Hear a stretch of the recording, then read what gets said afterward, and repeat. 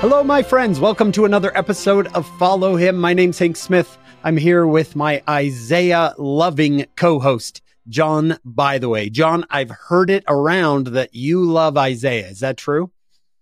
I do love Isaiah, Hank, and maybe it's because I've had to put some time into it. When I had the opportunity to teach, the two most frightening things were the Isaiah chapters and the war chapters. But with some time, yeah, I feel better about it.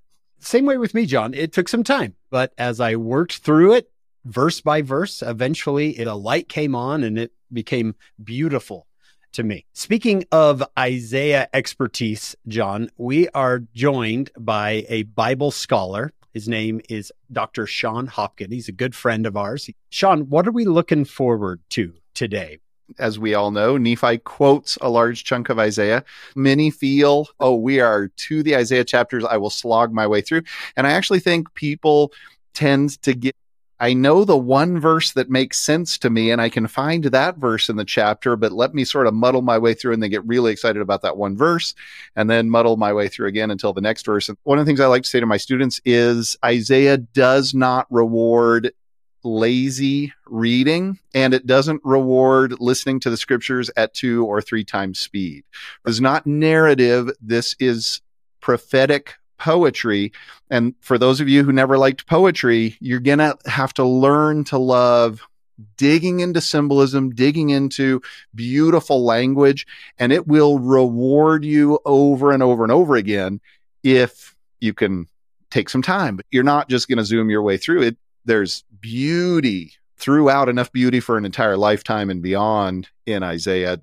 Beautiful. I think it's crucial that we worship God with our heart, might, mind, and strength. So this is a form of worshiping God, trying to understand difficult texts.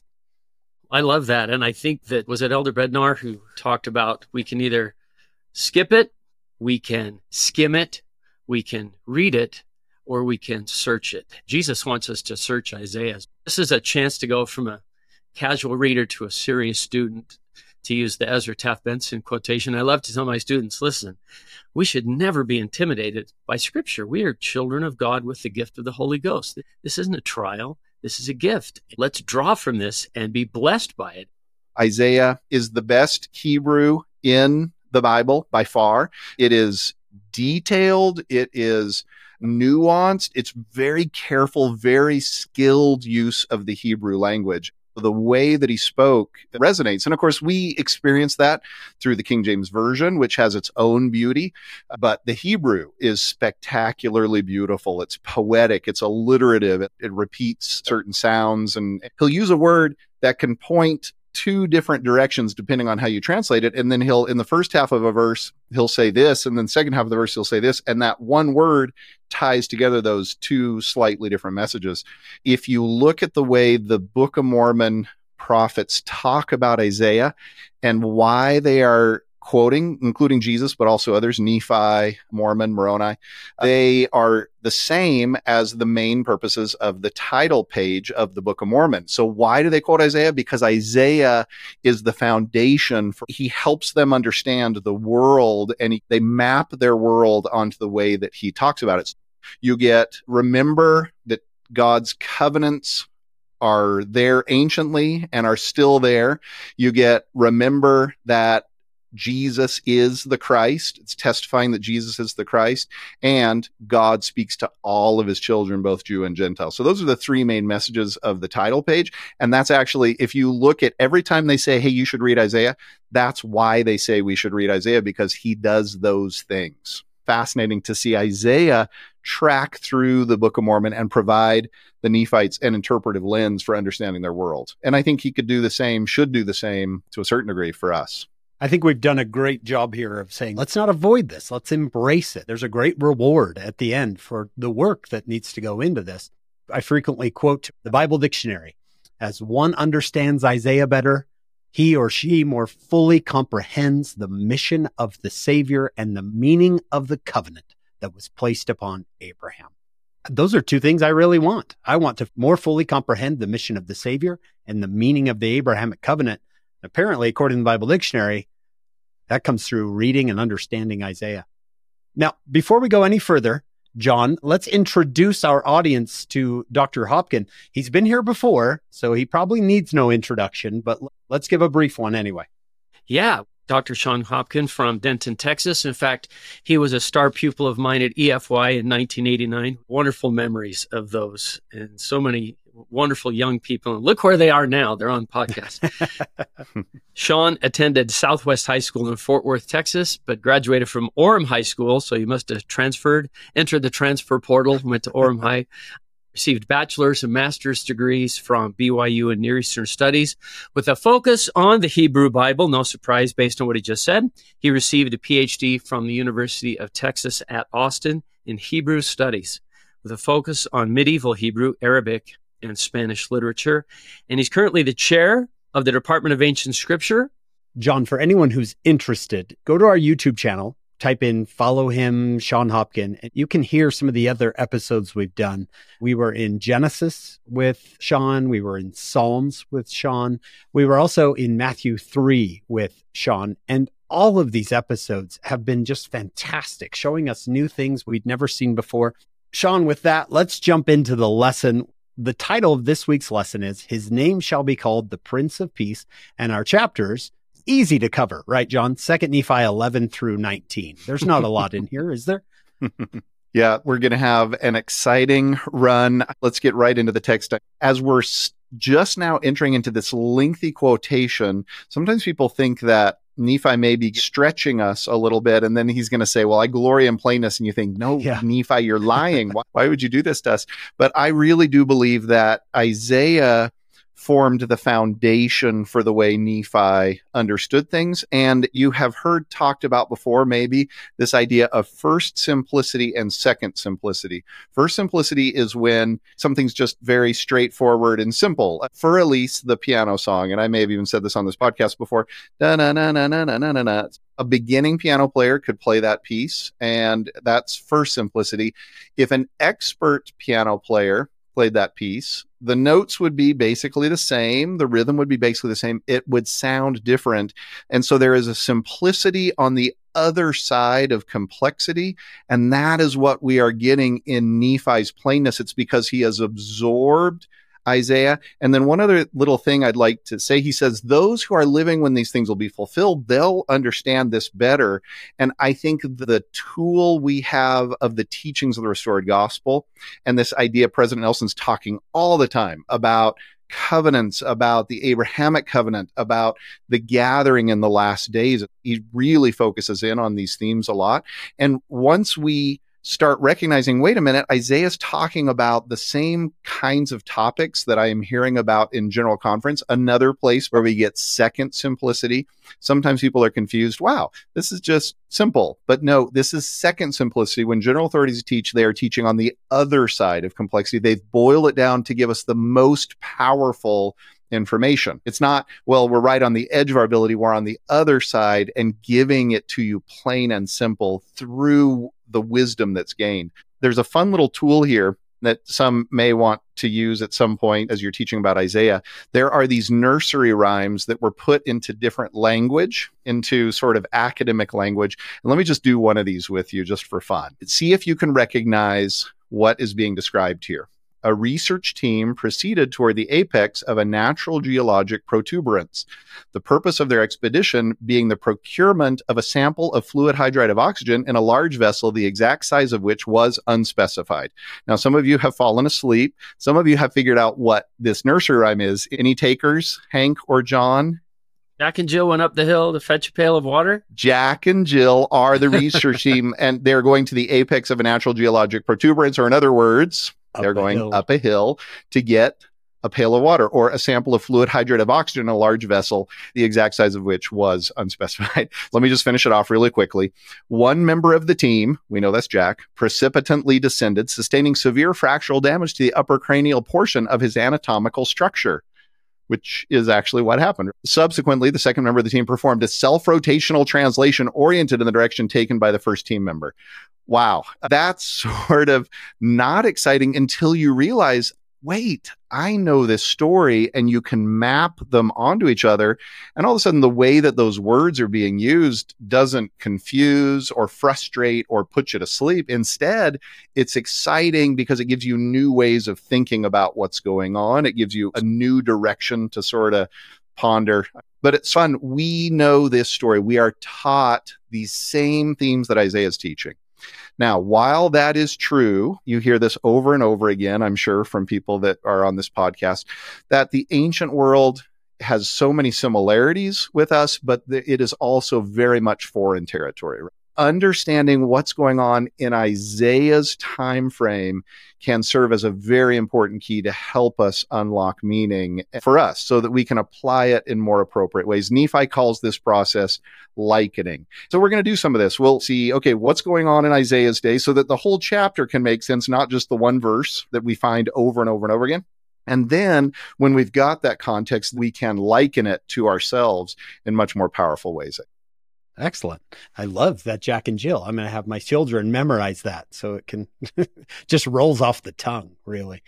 Before we jump into the text, why don't we just take a few moments to situate ourselves in history? For some, this will be very straightforward. For others, it won't be straightforward. It just sort of depends on what your previous experience is.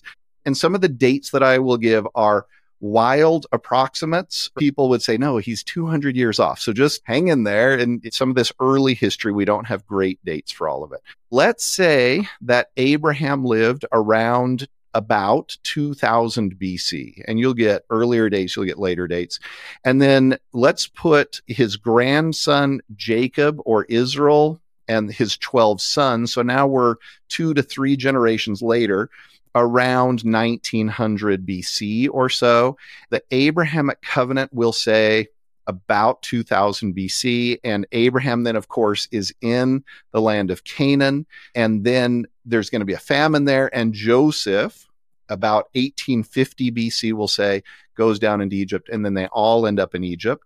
400 years later, 1450 or so BC, some would put it later than that, Moses delivers them back up out of Egypt. They come into the promised land. You get the reign of the judges, people like Samson and others, Samuel at the end of this time frame, leading into the reign of the kings, Saul, David, Solomon, right around 1000 BC. The grandson of David, Rehoboam, is going to preside then as the kingdom divides and splits into a north half called the Kingdom of Israel. Sometimes it confuses us because it's called the Kingdom of Israel. It's got 10-ish tribes, and the southern kingdom of Judah, 2-ish tribes in the southern kingdom, but called the Kingdom of Judah because Judah is who the kingship runs through, and it's by far the most powerful tribe there. So that's about 930 BC. And now we are about 2 centuries after those divided kingdoms. And these are going to be like siblings or cousins. They will be often frenemies. There's this close linkage, but they struggle to get along. They split apart earlier, and they've continued to have, in some respects, similar needs and desires, but in other respects, they sort of begin to diverge in who they are and what their identity is.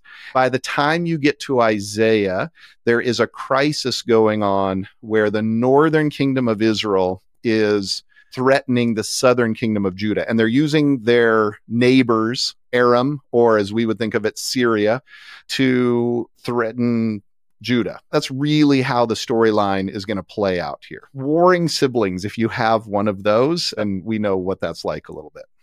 John, let's make sure we understand. For anybody who's listening who went, okay, I followed that a little bit. Let's just review really quick. And John, I want to hear your Charlton Heston impressions here. Where would I go? Genesis 12, Shon, for Abraham and the covenant? 12 through 22 or so. Yep. Genesis 18 is an important one as well. This family, he says, Abraham, your family is going to bless the whole earth. I'm going to give you commandments. And with those commandments, you're going to get blessings. You're going to bless the whole earth. That goes from Abraham and Sarah to Isaac and Rebekah to Jacob and Rachel, Leah, Bilhah, and Zilpah. Jacob gets his name changed to Israel. They have the 12 sons, the most famous of which, John, is Joseph. I look handsome. I look smart. I am a walking work of art. That one. Excellent. Yeah. Yes. Many people have seen the play. They just haven't read the book. Then we get enslaved in Egypt because Joseph brings the family to Egypt to save them. Shon, why don't they just go home after being saved in the famine? Do we know? That's between Genesis and Exodus. Part of the answer to that may be, they've moved everybody down there and there is a lengthy famine. Egypt is actually a pretty reliable kind of place. It was the breadbasket of the ancient world. The Nile would do its regular flooding thing, and they rarely had to deal with famines. And you see Egypt saving Israel more than once. Even in Jesus's day, you get this theme replaying where Joseph, once again, Jesus's adoptive father, takes Jesus down into Egypt, and then Jesus is going to come back up out of Egypt, so that these themes play in multiple times. And the way I like to think of it, we often think of Egypt as this symbol, this negative symbol. If Egypt didn't exist, then the gospel, the covenant people, doesn't survive. I like to think of Egypt as a symbol of the world.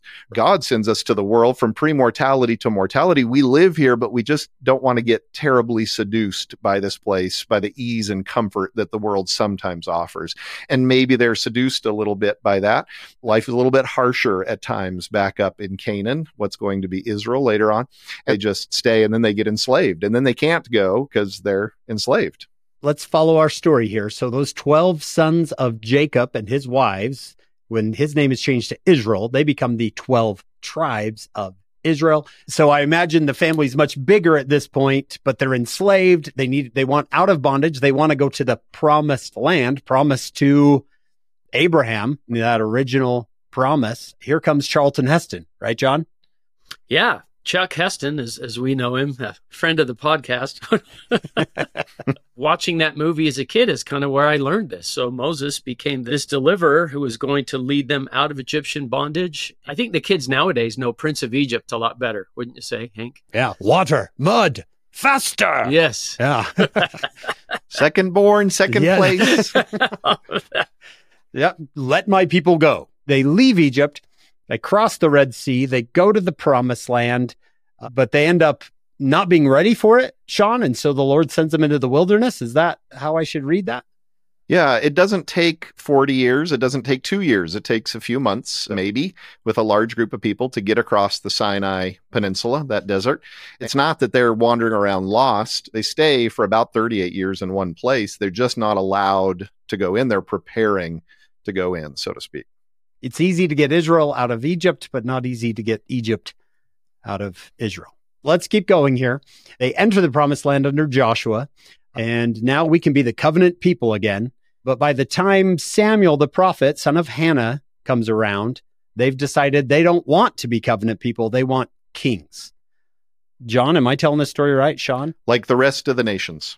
We want to be like the nations, and this is what that king will do. He'll take your sons, he'll take your daughters, they'll run before the chariots, he'll make them bakers, and the people still say, I know, but we want a king like all the nations. And the Lord says, well, they haven't rejected you, they've rejected me. Give them a king. It's kind of that, go ahead, that's what they wanted. The message is God is supposed to be our king and our lawgiver, but they want to have a king. Yeah. Our first three kings then are Saul, David, and Solomon. And then, Shon, you said something happens after Solomon. The kingdom divides.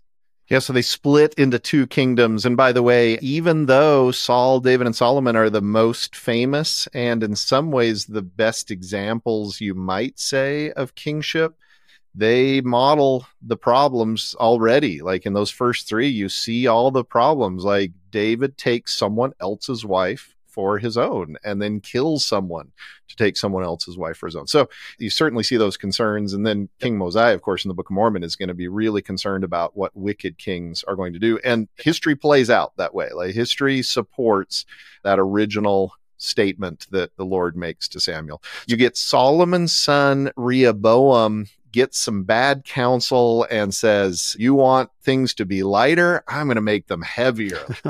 I'm going to make things tougher. And that doesn't work out for him, as you might expect. And you get a split.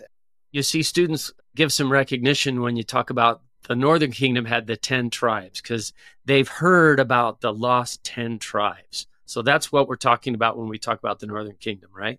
Right. We sing it in the Articles of Faith. Right. And that actually happens during Isaiah's lifetime. And so sometimes people will say, why is Isaiah so dark at times? Why is he so negative at times? And this is real. He is a truth teller. It'd be like, my son runs into the street and I'm like, hey, you're fine, buddy.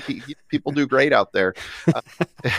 That wouldn't be a very loving thing to do. He sees real issues, and they are going to see the entire kingdom of Israel overrun by Assyria, and then many of them carried away captive, and then they disappear. Like the 10 tribes become the lost 10 tribes, and they never recover in antiquity. And the prophets actually continue to point to, hey, by the way, this covenant isn't just with Judah.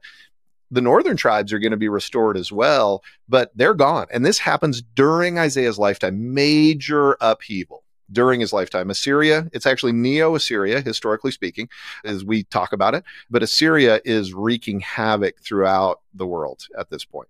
Let's stop for a second because people are listening, and this is what used to confuse me.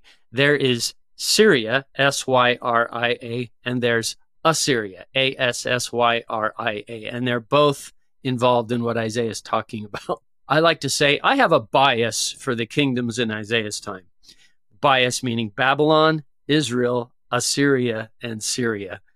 And then they could kind of get, okay, here's some of the kingdoms involved, because everybody knows Egypt. We all remember Egypt because we have Prince of Egypt. But those other kingdoms come into play. And I like the way Victor Ludlow said it. Assyria is like the military, cruel superpower. Babylon's like the cultural, commercial center, like New York. And that helped me think, too, of what Isaiah's got to deal with his people when there's enemies like Assyria and Babylon out there. Syria is actually this sort of close, threatening neighbor. They're the nearby threat, but Assyria is the real threat. And by the way, Syria is what we get in the King James Version. Aram is what they would have been known as at that point. Assyria is the real terror. Shon, let me ask a couple of questions just to clarify a little bit more. We have basically a civil war between these two kingdoms, and now they both have separate kings.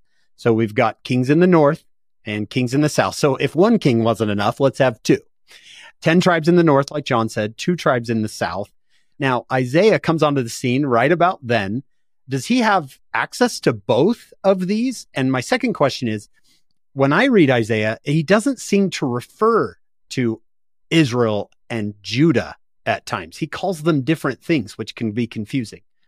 He will often refer to Israel by the name Ephraim, which is the dominant tribe in the north and is biblically considered the birthright tribe. And so he sort of parallels Judah in the south, which is just one of the tribes, but it's the kingship tribe, with Ephraim in the north. He'll sometimes, besides Ephraim, call the northern kingdom by its capital city, Samaria. And then Syria, who is further north, or Aram, he will often call them by their capital city, Damascus. You'll hear him doing that a lot of times, and it gets confusing until you get it sorted out a little bit. Maybe we'll talk about this when we're in 2 Nephi 17, because I had to make a map and write all those things down before I ever understood it. When I explain to my students, if I say the White House, if I say the Oval Office, if I say 1600 Pennsylvania Avenue, if I say Washington, D.C., they know that I'm referring to the same place. And that's kind of what Isaiah is. So there's Israel and Samaria and Pekah, the king, and the son of Remaliah, who is also Pekah, and Ephraim, who is the dominant tribe. And Isaiah he refers 5 different words to the same place. We do that too. We just have to learn these in Isaiah's time, and then it makes it easier. And if you're me, you have to make a chart, and then you get it. Yeah, I think that's well said. Shon, does he live in the northern kingdom or the southern, and does he have access to both? He is very much in the southern kingdom, in fact, with strong access to the court. He is someone who is closely connected to the kings of Judah at the time, which isn't always the case. So you've got Amos, who is more like a sheep herder or a farmer, a rancher. And then you've got Isaiah, who is highly educated. He's erudite, and he communicates beautifully and powerfully in kingly courts, but he doesn't pull any punches, as we know. He tells them the truth. But when Isaiah decides to meet with a king, lo and behold, that king meets with him. Now, does he have access to the north? Most would say that the things that Isaiah teaches are actually being sent to the courts and the lands where he is prophesying.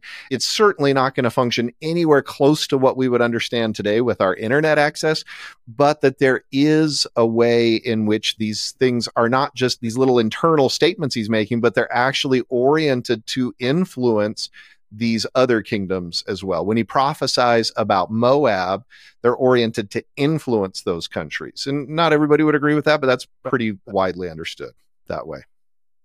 Nephi obviously has the words of Isaiah. I think most people could tell you Nephi and Lehi leave Jerusalem around 600 BC. So what is their relationship to Isaiah?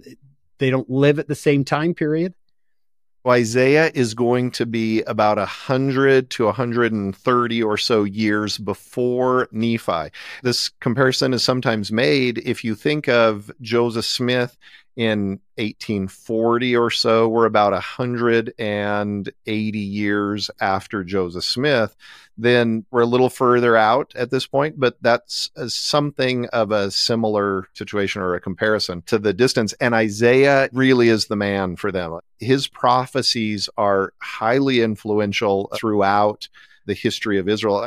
Let me just give you a few more main events just to see if it'll help a few people. During Isaiah's lifetime, let me give you 3-ish main events and then like 3 main events after Isaiah's lifetime. And then I think historically we'll have the bones of it. Isaiah is going to be called maybe around 740 BC, right at the end of Uzziah's reign.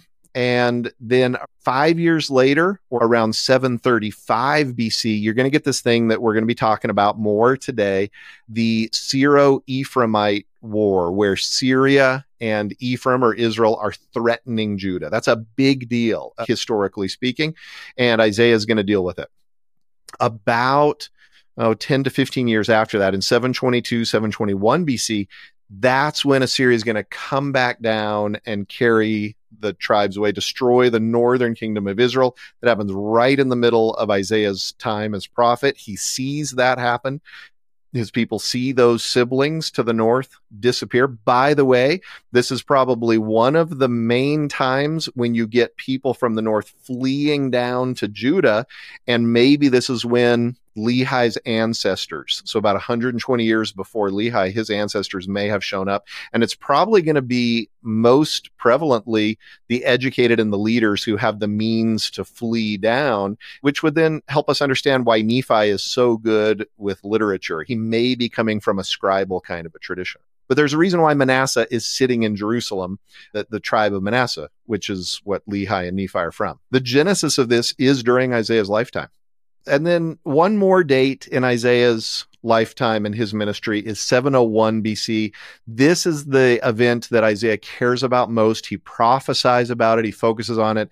This is when Assyria is going to come down and try to take Jerusalem, but fail to take Jerusalem because Hezekiah the king is righteous and points them towards the Lord, and the Lord saves them miraculously. Assyria wanted the whole thing, but only got the northern kingdom, not the southern.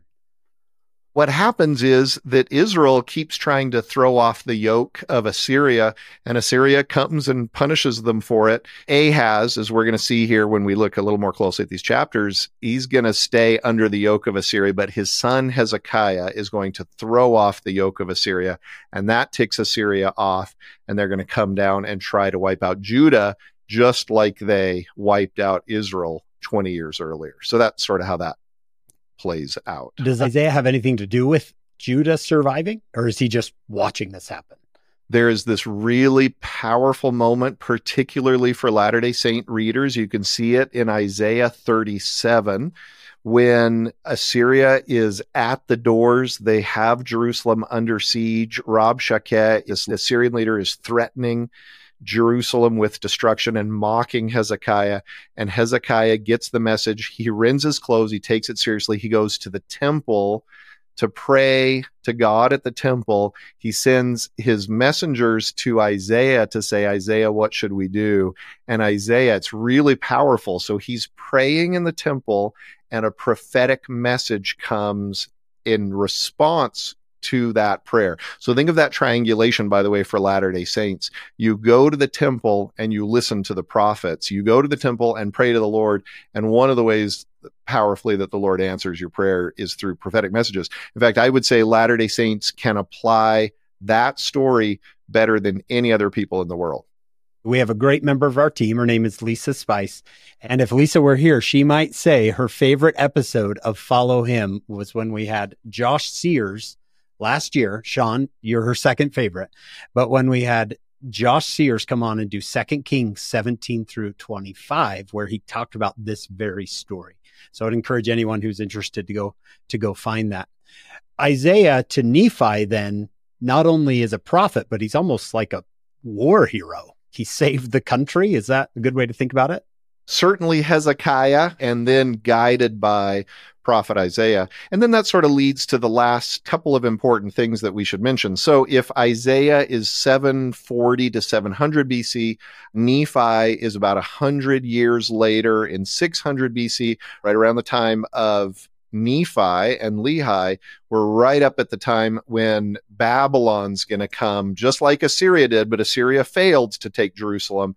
Babylon is going to come and do to Judah and Jerusalem what Assyria did to the northern tribes earlier. But because those southern tribes continue to trust in the Lord, even in exile, that's when you get people like Daniel and Ezekiel leading them in exile in Babylon.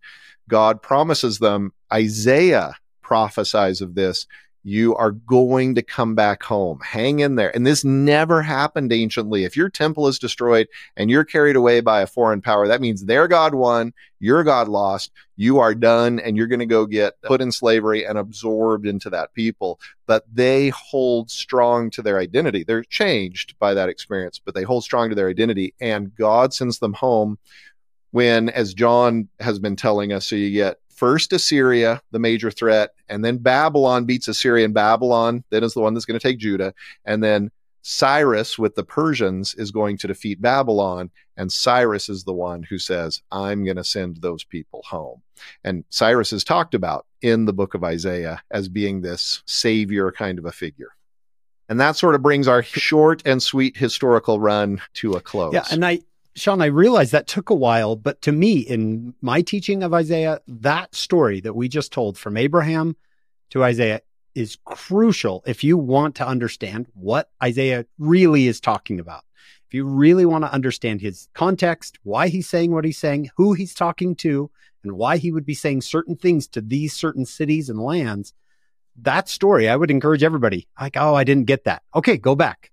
Rewind. That's a word from the 1900s. Rewind and go through it again. John, anything you would add? You've taught this before.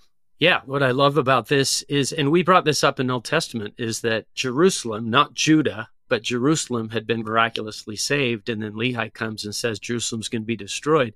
And in their recent memory, they have, no, it didn't fall last time. Shon, let me ask one more question, then we get into the text. Why do you think, and I know you can't be Nephi, but why do you think Nephi loves Isaiah so much? Nephi actually gives a couple of reasons why he loves Isaiah so much and why he wants to quote him. And one of the primary reasons is in the reading for this week in 2 Nephi 11. It is a big deal to Nephi that Isaiah saw the Savior, that Isaiah saw the Redeemer, that Isaiah had this throne theophany or throne vision of Yahweh. And Nephi's like, well, I've seen God. Jacob's seen God. I'm going to quote from Jacob. Isaiah saw God. I sometimes say to my students, I have learned more about the nature of God from Joseph Smith and from Isaiah than from any other source. And I suspect Nephi was led to believe that God was willing to reveal himself to him in part because of the words of Isaiah. And this sort of functions to open up the Book of Mormon. Lehi has a vision of God seated on a throne. We would think of this, he's surrounded by angels, so the divine council, he's invited into this experience with God and given a message and sent forth. That's exactly the same thing that happens with Isaiah. That's exactly the same thing that happens with Nephi. So that's one answer why Nephi loves Isaiah. But then all of the themes that are going to be important to him as he's leading his people, he sees those because Isaiah has cared about, no, there's going to be people carried away, and then that righteous remnant will be preserved in the last days. And they give him hope. They give him joy. They remind him that they're not cast off forever, that the covenants are going to work in the last days, and they testify of the Redeemer. All of those things are what are going to give his life meaning. So I don't know which comes first in the cycle, if he learned it first in Isaiah and then he saw the world there, or if he sees this and then he's reading the scriptures and the scriptures answer this problem. I think in our lives, it probably is a little bit of both. We read the scriptures and they help us understand our world, but then we've got needs that drive us back to the scriptures, and there are the answers. This is how it seems to function for Nephi. Once these folks lost their real estate, they kind of lost part of their identity. For Nephi to share Isaiah with them helps them know this is us. We are still part of the covenant. We still have the blessing and the burden of being covenant Israel. And isn't it wonderful that President Nelson, talking to the young single adults, said, I want you to remember these three identities. You're a child of God, you're a child of the covenant, and you're a disciple of Christ. Nephi's reminding him, we're in a different area code, but we have a covenant obligation and covenant promises that are still valid and intact. If you go back into the 1900s even, President Nelson is talking about this story that we're covering. If anybody wants to read his history of this, he actually gave it in General Conference, October of 2006, The Gathering of Scattered Israel. And he walks through that same history that we just did. Now, Shon, let's call, for simplicity's sake, let's call the loss of the northern kingdom, the 10 tribes, and the loss of the southern kingdom 130 years later, the 2 tribes, as the scattering of Israel. Nephi's living it then. He's living the scattering of Israel. What is it about Isaiah that helps Nephi understand their situation as being not tossed away, but led away from their home? Yeah, their situation is going to be trickier and different than what is used to because they are led away. He's going to start helping Laman and Lemuel try to understand this by quoting from Isaiah. We're on the isles of the sea. We've been separated out. And they're like, Jerusalem was righteous. And he quotes from them a chapter that says Jerusalem is not righteous. He's quoting to them from Isaiah.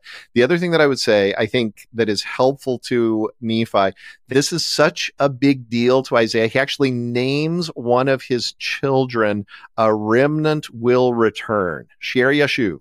So if he has 2 children, one of those children gets a name that sort of connects with scattering, Mahershal al-Hashbaz, or probably known as the Baz to his friends.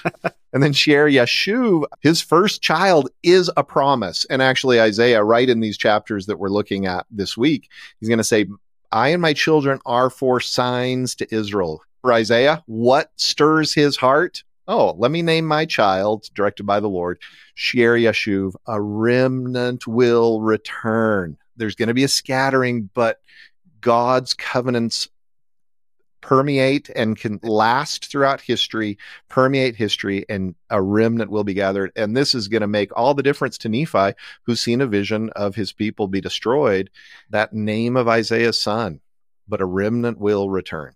I wanted to name my firstborn son, the Jazz will win the championship. That's what I was hoping to. My wife vetoed it, but it's a good thing you didn't so far anyway. But we're hanging on to hope. Yeah. Ryan Smith, if you're listening, we believe. We believe. Shon, with that, don't you think we're going to be able to go through the text now with an understanding? This makes a huge difference, actually. And we're going to see it. We'll dig into some other chapters before we get to 2 Nephi 17, which is Isaiah 7. But once we get to Isaiah 7, it's going to be huge to understand what's going on. And that famous verse, a virgin will give birth, right? And his name shall be called Emmanuel.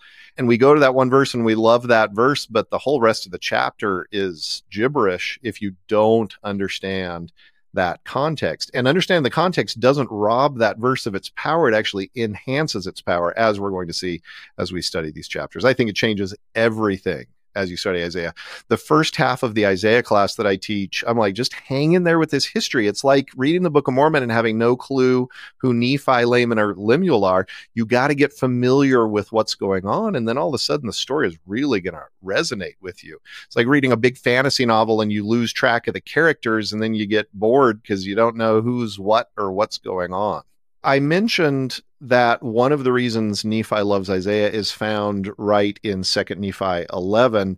It is that Isaiah is going to be someone who has seen the Redeemer. Well, we're going to see that in these very powerful chapters. Let's move out of 2 Nephi 11 and let's go ahead and dig in to the beginning of this lengthy quotation of Isaiah that Nephi is going to give us in 2 Nephi 12.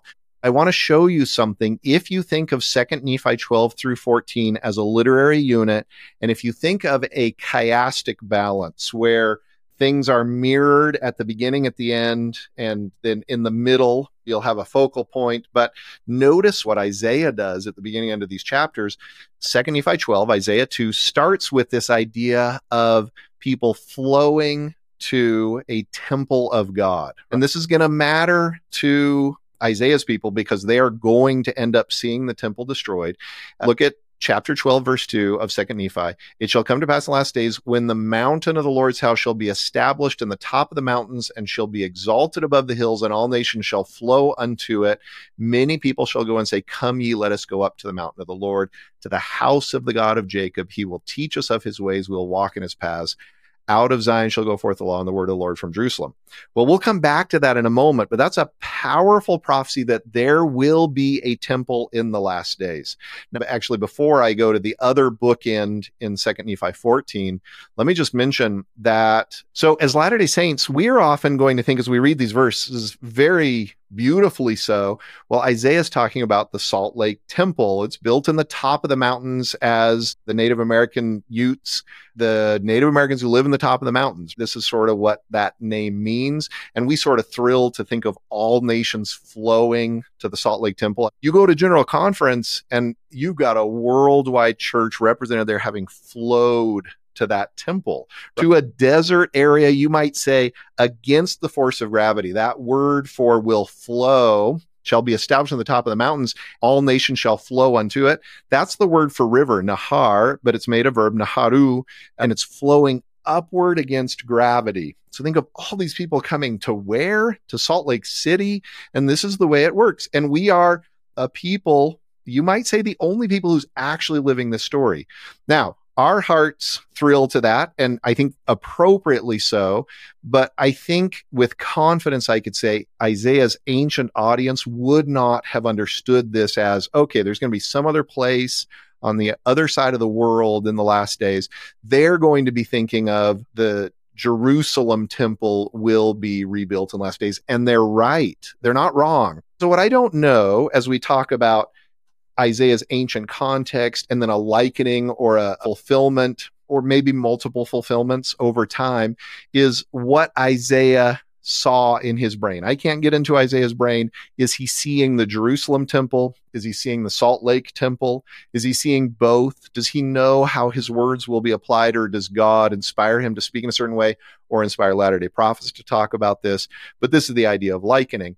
I'm confident his ancient audience didn't understand that there would be a Salt Lake City temple someday, but God did. And what Isaiah would have seen, I'm just not exactly sure.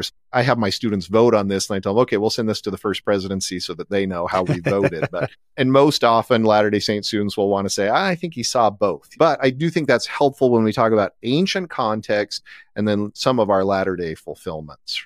We've got the first bookend here of this chiasm, chapter 12, verse 2, about this temple being rebuilt and people are flowing to it to learn about God. That is exactly right. So that's bookend on one side. And then in the middle, you have these apostate sort of situation, this really challenging description of them rejecting the Lord. But then look at how Isaiah is going to end this in Isaiah 4 or 2 Nephi 14 with a similar kind of promise, a balancing promise that our hearts can rejoice to as well. Look at the tail end of 2 Nephi 14, 5-6. And the Lord will create upon every dwelling place of Mount Zion. There you have homes. And upon her assemblies, there you might say anciently they're gathering to the temple, but you talk about gathering places later on. They're going to have synagogues that they gather to. A cloud and smoke by day and a shining of a flaming fire by night. That's symbolism connected to the Exodus when God's going to lead them through. The Provo Temple is right in the midst. It's about to start its remodel. I'm sure it'll be beautiful and spectacular, and we will lose some of the symbolism of the Provo Temple with that sort of circular cloud at the bottom and then the pillar of fire there on top of it. God isn't the temple. The temple isn't God. You can seek after the Lord in the temple. He will guide you through the wilderness as we seek after him in the temple. He's using that imagery here on the other bookend on every dwelling place or home, upon her gatherings. And we would apply that in our days to our church meetings, would be a good application. And then he's going to guide them by this cloud during the day, shining a flame of fire by night. Upon all the glory of Zion shall be a defense, and there shall be a tabernacle, and there is our temple. Think of the three holy spaces of Latter-day Saints, the holiest places in the world: home, church, temple. And there is Isaiah pointing to the importance of homes, gathering places, and tabernacles or temples, this sort of tent imagery that the tabernacle is going to use. And it's going to function how? For a shadow in the daytime from the heat, for a place of refuge, a covert from storm and from rain. Beginning of 2 Nephi 12, end of 2 Nephi 14, those are the bookends, and they're so beautiful. And every Latter-day Saint heart should say, oh my goodness, this is my story. So think of that nursery rhyme in weird words, and you're like, what is going on here? And then you're like, oh, no, I know this story. We are living this story. If we go back to 2 Nephi 12 and this idea of a river flowing against gravity up a mountain, I may have shared this with you before in a previous podcast, but our kids, we try to get them up early when we had kids at home. We are now newly empty nesters for the first time, oddly enough. Yeah, that's why I look so old this year and sad, but it's life. Yeah. Anyway, when we had kids at home, we would try to do these early morning baptism for the dead temple trips to the Provo Temple. And we would bribe them a little bit with McDonald's breakfast. I don't know if that sounds like good bribery or not, but we'd get up at 4:30. I can't remember exactly when the temple opened, but maybe 5 a.m., something like that. And nobody's rewarding anybody for that besides maybe a little bit of McDonald's. Nobody's cheering you on your way. Your bishop isn't counting the numbers there to give you a star. You love the Lord and you're getting up against the gravity. These are teenagers. And as I've said at times before, when I tell my friends of other faiths that we have early morning seminary and that we get our kids to go do baptism for the dead at 5 a.m, they're like, what? And then I tell them, yeah, and we don't drink coffee. And they're like, no, it's impossible. We're working against the gravity of life. Stay in bed. You go to bed late, you get up late. We'd get closer to the temple and all of these car lights would start to converge on the temple. They're like flowing against gravity at 5 a.m. And then we go into the baptistry in the Provo Temple, and it is full of young people who have gotten up at 5 a.m. to come do work for people that they can't even see because they love them and they love the Lord.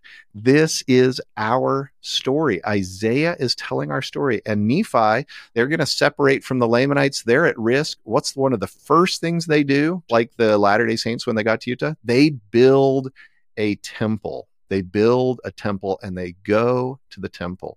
When Hezekiah is threatened, where does he go? He goes to the temple. This is a story that I think resonates right from the start with every Latter-day Saint heart. I love the emphasis on the temple here. The manual emphasizes it too. And I'm thinking of moms and dads with young children out there trying to teach them.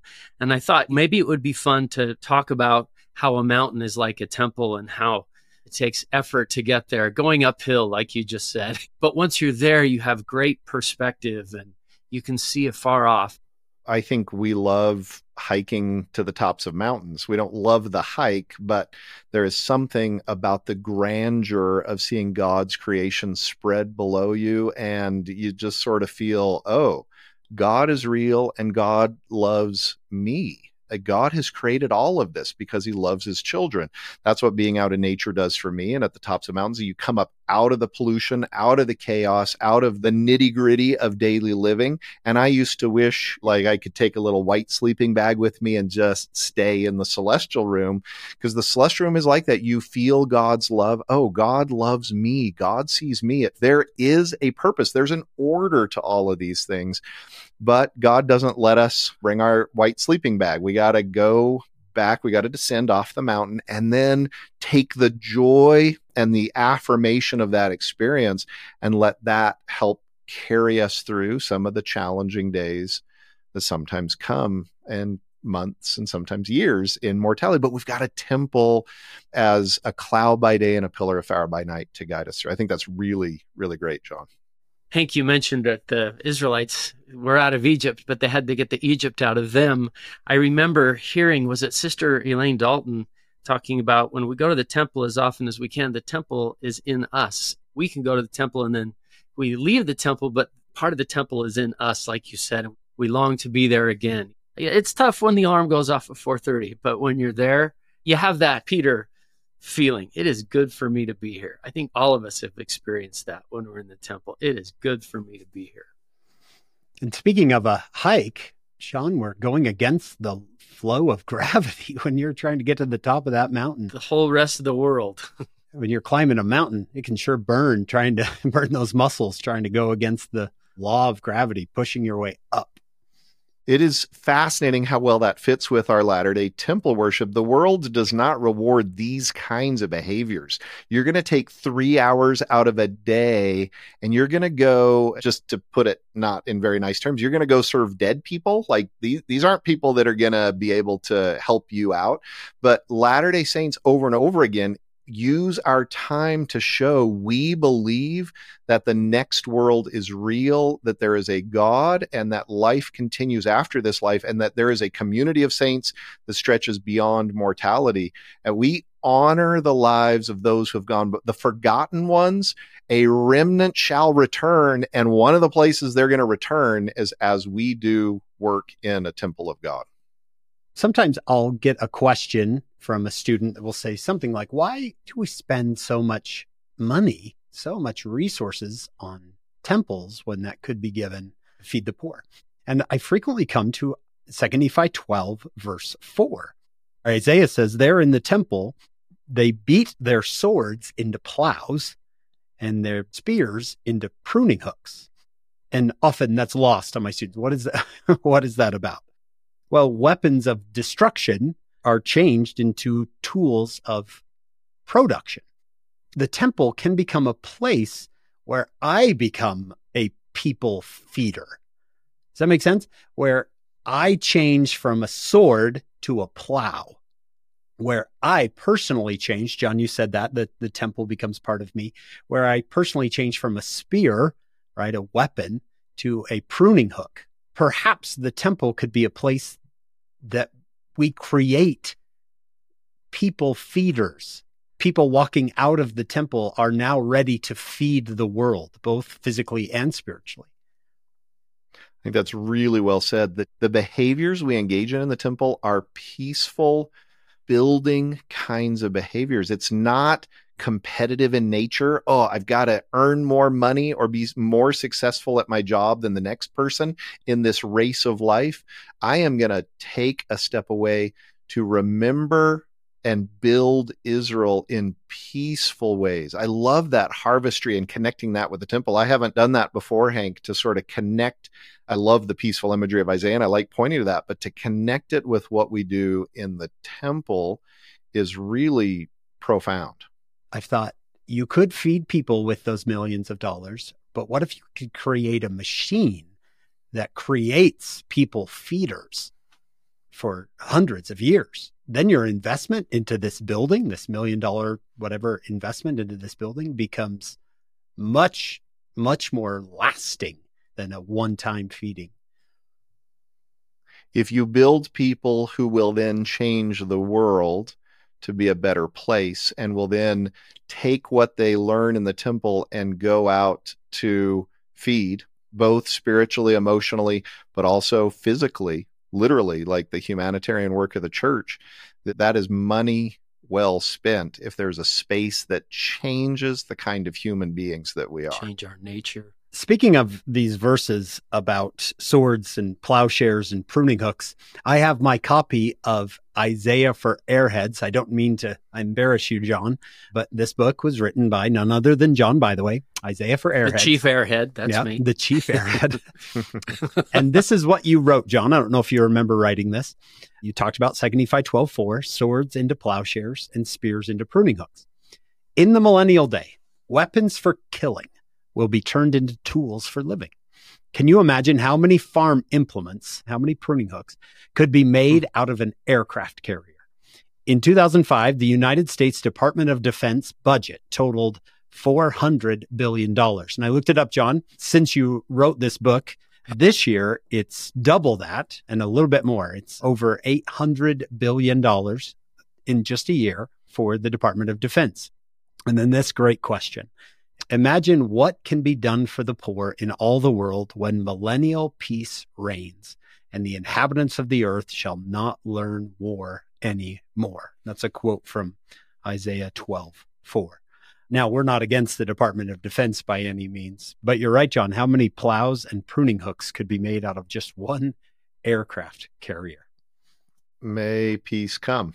And what you just said, Hank, about the temple, people coming out of the temple, well, imagine the changed hearts of everybody on the planet and what good will come when our hearts are turned to each other instead of to war like that.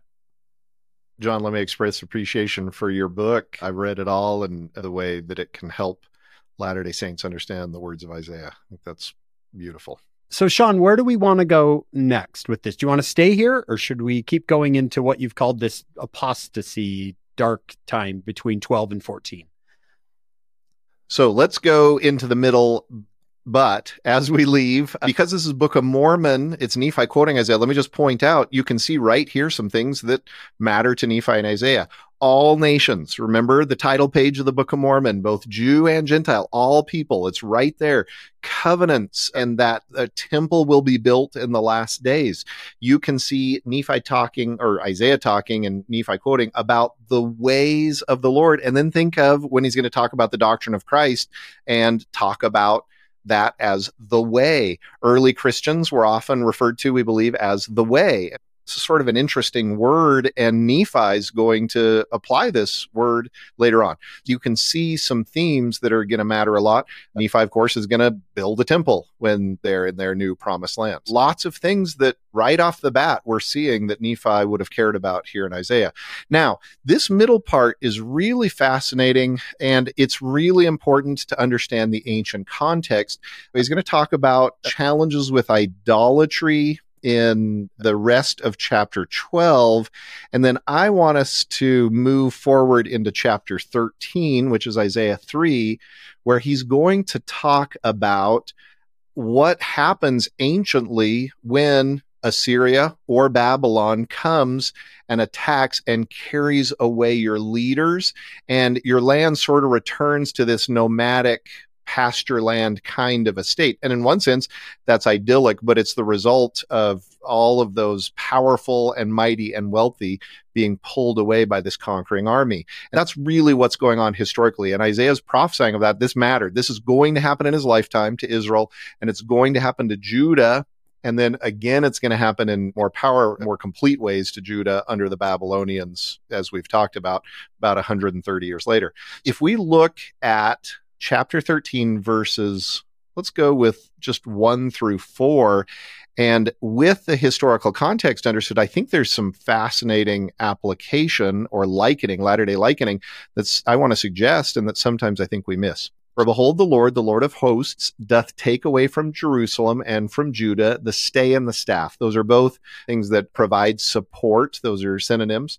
The whole staff of bread, the whole stay of water, the mighty man, the man of war, the judge, the prophet, the prudent, and the ancient, captain of 50, the honorable man, the counselor, the cunning artificer, the eloquent orator.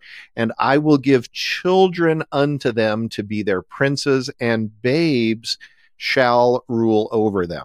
Historically speaking, he's prophesying of exactly what's going to happen when they're conquered by Assyria and then by Babylon. By the way, if you want to reference historically, 2 Kings 24, verse 14, this is what's going to happen. Historically, he carried away all Jerusalem and all the princes and all the mighty men of valor, even 10,000 captives, and all the craftsmen and smiths, none remain save the poorest sort of the people of the land. Well, so this poor that's left behind becomes a righteous remnant. And Isaiah loves to talk about the remnant, sometimes even like a tithe, like 10% is left, but they are the poor. You might call them the innocent. They are those who have not oppressed their neighbors, but have probably been oppressed by the mighty. And I want you to think about 2 ways in which these are going to matter, first to Nephi and then maybe to us as Latter-day Saints. So first of all, Nephi, when he gets to 2 Nephi 26:20, later on, he's going to talk about the Gentiles are lifted up in the pride of their eyes. They grind upon the faces of the poor. So he's going to care about that message and see that happening in the last days. But then look at this potential connection. Look at how the Lord opens Doctrine and Covenants and the way he talks about the last days. This is Doctrine and Covenants, section 1, verse 17. Wherefore I, the Lord, knowing the calamity which should come upon the inhabitants of the earth, called upon my servant Joseph Smith, Jr. That's 17, now 18. And also gave commandments to others that they should proclaim these things unto the world, and all this that it might be fulfilled, which was written by the prophets. The weak things of the world shall come forth and break down the mighty and strong ones. Now I want you to think of Isaiah 3 and the mighty and strong carried away. And who is the righteous remnant? It's the poor. Babes shall lead them. Skipping to verse 23, that the fullness of my gospel might be proclaimed by the weak and the simple unto the ends of the world and before kings and rulers. Notice it's going to say, if you continue on through 2 Nephi 13 or Isaiah 3 is going to say, it's going to be so bad that if this one guy who just has clothing, they're like, well, clearly you should be in charge. You've got clothing. You're doing well enough that you got a pair of clothes. Guess what? You're in charge now. Well, look how fascinating it is, particularly if you're going to make some connections with this idea of priesthood authority or priesthood power being symbolized by clothing. And Isaiah does a lot with that, and Joseph Smith does a lot with that. Joseph Smith, the child prophet, so to speak, called in the last days the weakest and the simplest, the most common of names, the farmer, and who's being called forth, the weak and the simple are. Once again, we are living this story. Missionaries sent out at age 18. Are you kidding me? And age 19. I mean, sometimes they're pretty confident in themselves, but usually they're pretty terrified. Like, really? I mean, I remember when I left the MTC and the MTC was pretty safe space for me. And then I got on an airplane and I was sitting next to somebody. I'm like, oh no, I'm supposed to share the gospel with this guy, And I tried, and he sort of rolled his eyes at me, and I was like, ugh. And I felt weak and simple.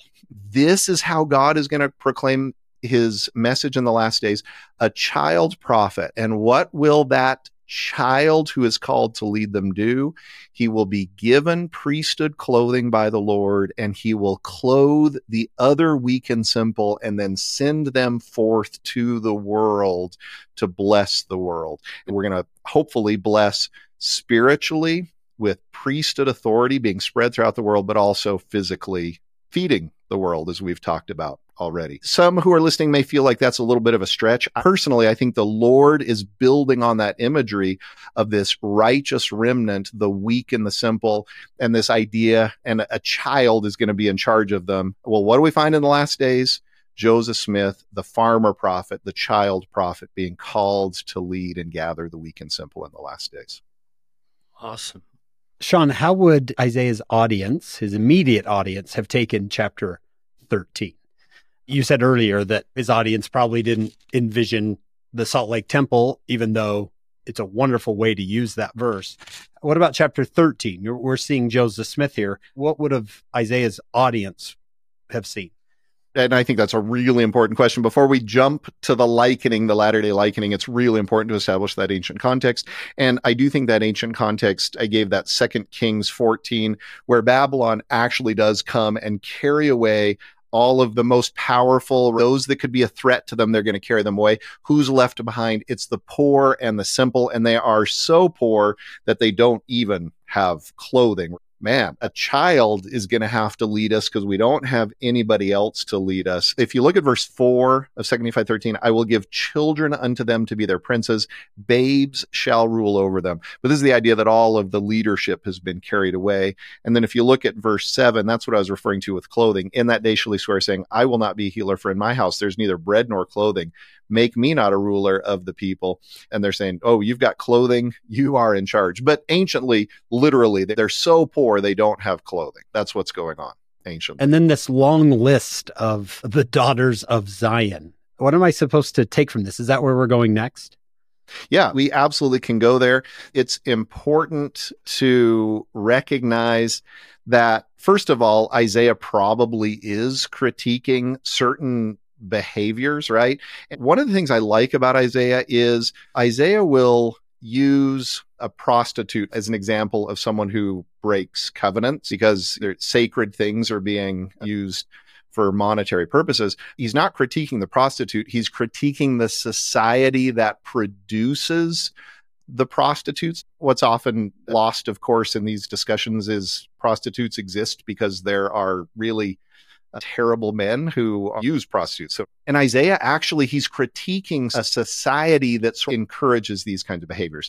So there's both women as a symbol, though, of the entire society and this sort of elevation of wealth and pomp and grandeur and appearances over substance, both with the women and with the men. But then he also begins to shift into, if you look at the end, verse 24, it shall come to pass, instead of sweet smell, there shall be stink, instead of a girdle, a rent, instead of well-set hair, baldness. So now you have imagery of a conquering army. And the Assyrians were known to shave people bald, often to brand people, to lead them away naked.